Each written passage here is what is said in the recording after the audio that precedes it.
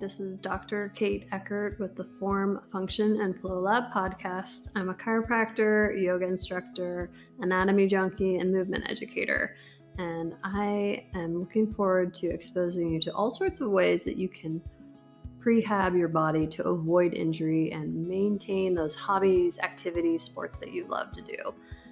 And we'll also be focusing a lot on the pregnant and postpartum journey and making sure that you can return to those activities that you love or even keep doing them while you're pregnant.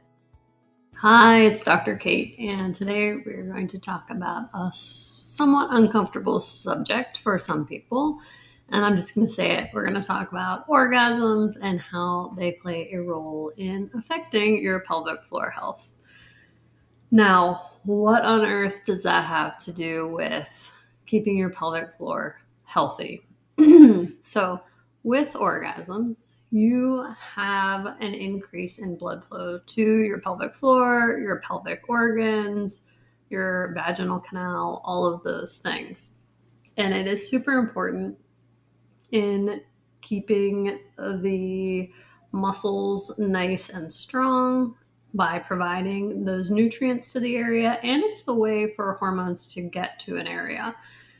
So when we have a big decrease in blood flow to an area and we're starving it of its nutrients, its oxygen, hormones, everything like that, we can have the muscular tone of it decline, and that is not something that we want.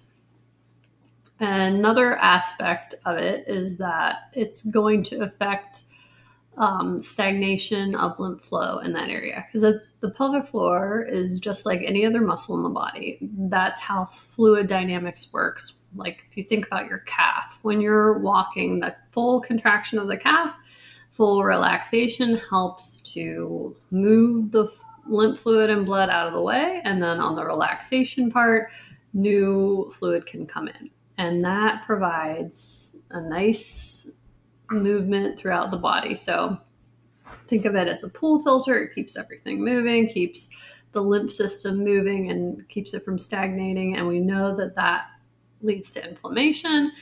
And then we know that blood flow is imperative to keeping the muscle healthy, getting nutrients there, getting hormones there. Now, a lot of times when we carry stress, we tend to shorten our pelvic floor, hold it tight, clench it. I've mentioned in other podcasts that a lot of times your pelvic floor is too tight and shortened. So you are essentially starving it of its lifeblood, literally. And I would hazard to guess that that is also playing a role in your pelvic organ function. Like when we talked with the acupuncturist we interviewed and the inventor of the Mercier technique, they really doubled down on the importance of good blood flow to the abdominal organs for fertility, PCOS, endometriosis. It's just very vital to keep things moving along healthily. And orgasms aid that process. So when you have an orgasm, you have better blood flow to not just the pelvic floor, but the vaginal canal and the organs around it. So super important. Now, if someone is having a pelvic floor dysfunctional issue, they might have extraordinary pain with any type of penetration, whether it be something as small as a tampon or during penetrative sex. Now, this is like the snowball effect of we're having pain. We don't want anything barrier coming into that area. And we're supposed to increase blood flow to the area. It seems like an insurmountable task. And I've had patients that have come in and they have a lot of pain and pelvic floor issue with penetration. And because of the pain response that it causes, they'll then not be able to orgasm. And they happen to be on their fertility journey. Now, I think something that says a lot about how little we are educated in our own anatomy and sexual organs and functions is that people don't know that the vaginal canal has very few nerve endings, and it's not our sex organ. So you do not need penetration for orgasm to create that great blood flow and contraction of the pelvic floor. So the vaginal canal is the out hole for babies. It is the in hole to create babies. It's the out hole for your monthly menstruation, but it is not your sex organ, and you do not need penetration to create this great influx of blood flow. And that is very important to understand, that you don't have to create that pain response to be able to also get great blood flow and movement of the fluid balance that's happening. And that increase of blood flow, again, is what brings in nutrients, gets hormones to the area. So this is important for my patients that are on their fertility journey, but it's also important for my perimenopause patients who, as you come into the menopausal time of your life, your hormones are decreasing. So you want to get all of the hormones that you can that are still in your system to that area to help with the health of your vaginal canal, because even though that's not your sex organ, it needs to have a good healthy tone to it. It's the connection between the uterus and the outside. So a lot of times when women have increase in incontinence and urinary leakage and prolapse once they hit menopause is because of the decrease of those hormones. So we want to be able to drive those hormones to that area, drive blood flow to that area to reduce dryness, to reduce prolapse, to reduce incontinence issues. So we want to keep as much blood flow going to that area in that perimenopause and menopause time to decrease the side effects of menopause, because that is a great way to do it. The decrease in estrogen causing less blood flow to your vagina, it makes your vaginal canal lose its outer layer and become dry and less elastic. And you want to mitigate those things that are coming around. So back to the great way to get blood flow to the area is orgasm. And you don't need, again, that penetration to have that happen. So the vaginal canal, not your sex organ. Your clitoris is your sex organ. And I think people might have a limited view on what that anatomy actually looks like. The clitoris is shaped and has the same amount of parts as the penis because they started as the same thing, which I think is shocking to some people. But if you go back to that embryological development, in an embryo, a penis and a clitoris are the same thing.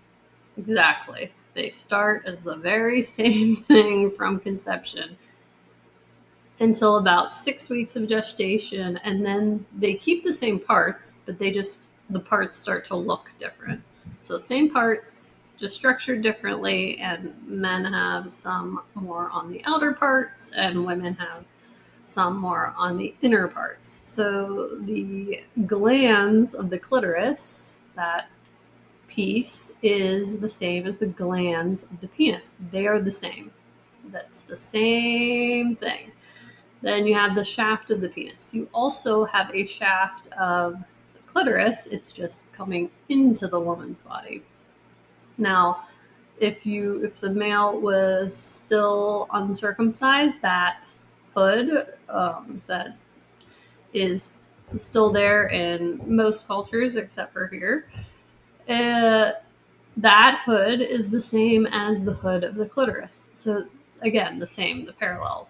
The glands, same in both. Shaft, same in both. Hood, same in both.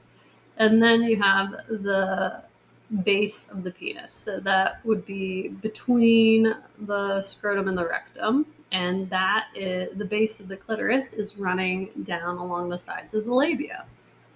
And you have all of those similarities. So when you're thinking of orgasm, they can be both become erect. That is because they're working the same way. It's just how we visualize it differently. And most people don't look down there to see exactly what's going on. But an interesting thing to keep in mind is that the vestibular bulb behind the labia in a woman, when she's aroused, is going to inflate by 50 to 300%.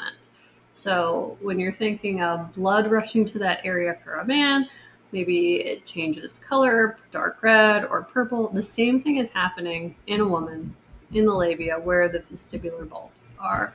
And it's inflating with blood, increasing in size, changing color.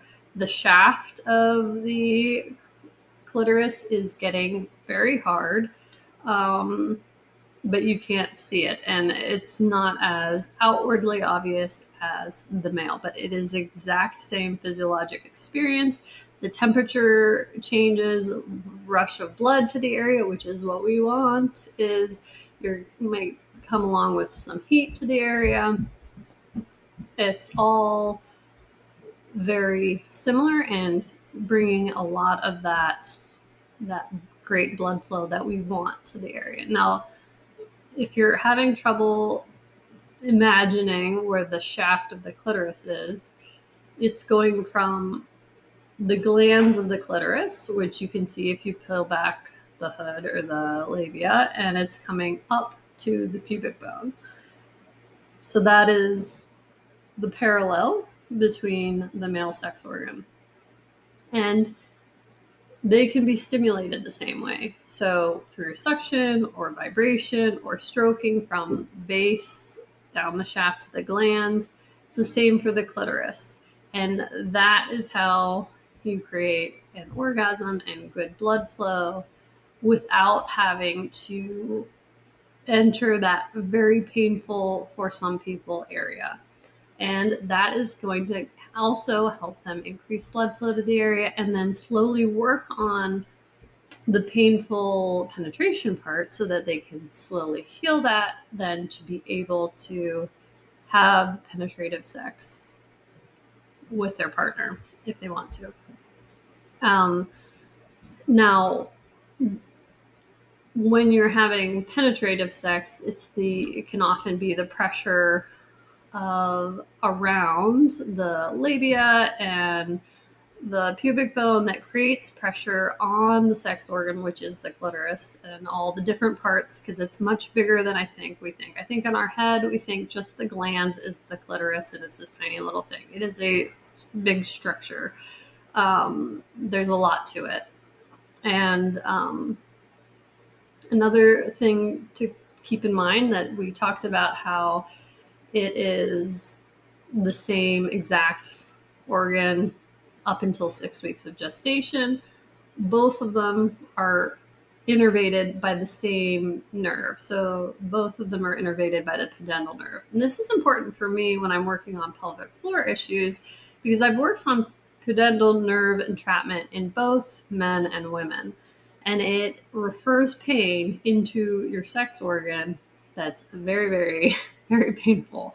So I work on pudendal nerve release for women who are having pain into what they think is their, like they describe it as their crotch or their vagina or in that area. And then for men, it can look like pain within their scrotum or pain.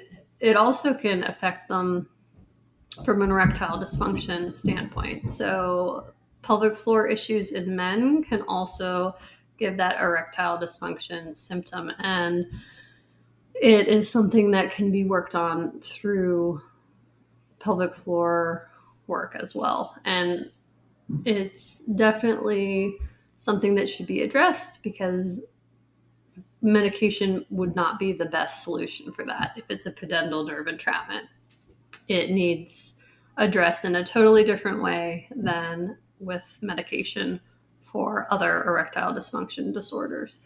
So that is the uncomfortable spiel, but it's so very important to have good blood flow to your pelvic organs, whether it be postpartum or after a trauma to that area, whether it be through birth or through assault or any of those things.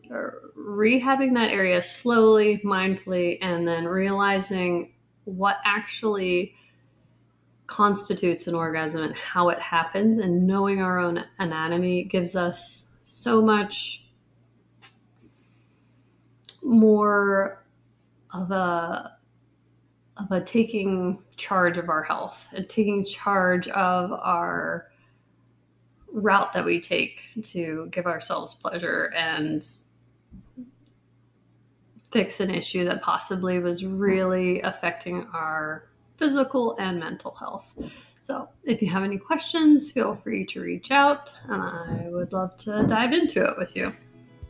I look forward to working with you guys, and if you have any topics that you'd like discussed, make sure to comment below and let me know, because I'd be happy to share all the knowledge that I have on those issues.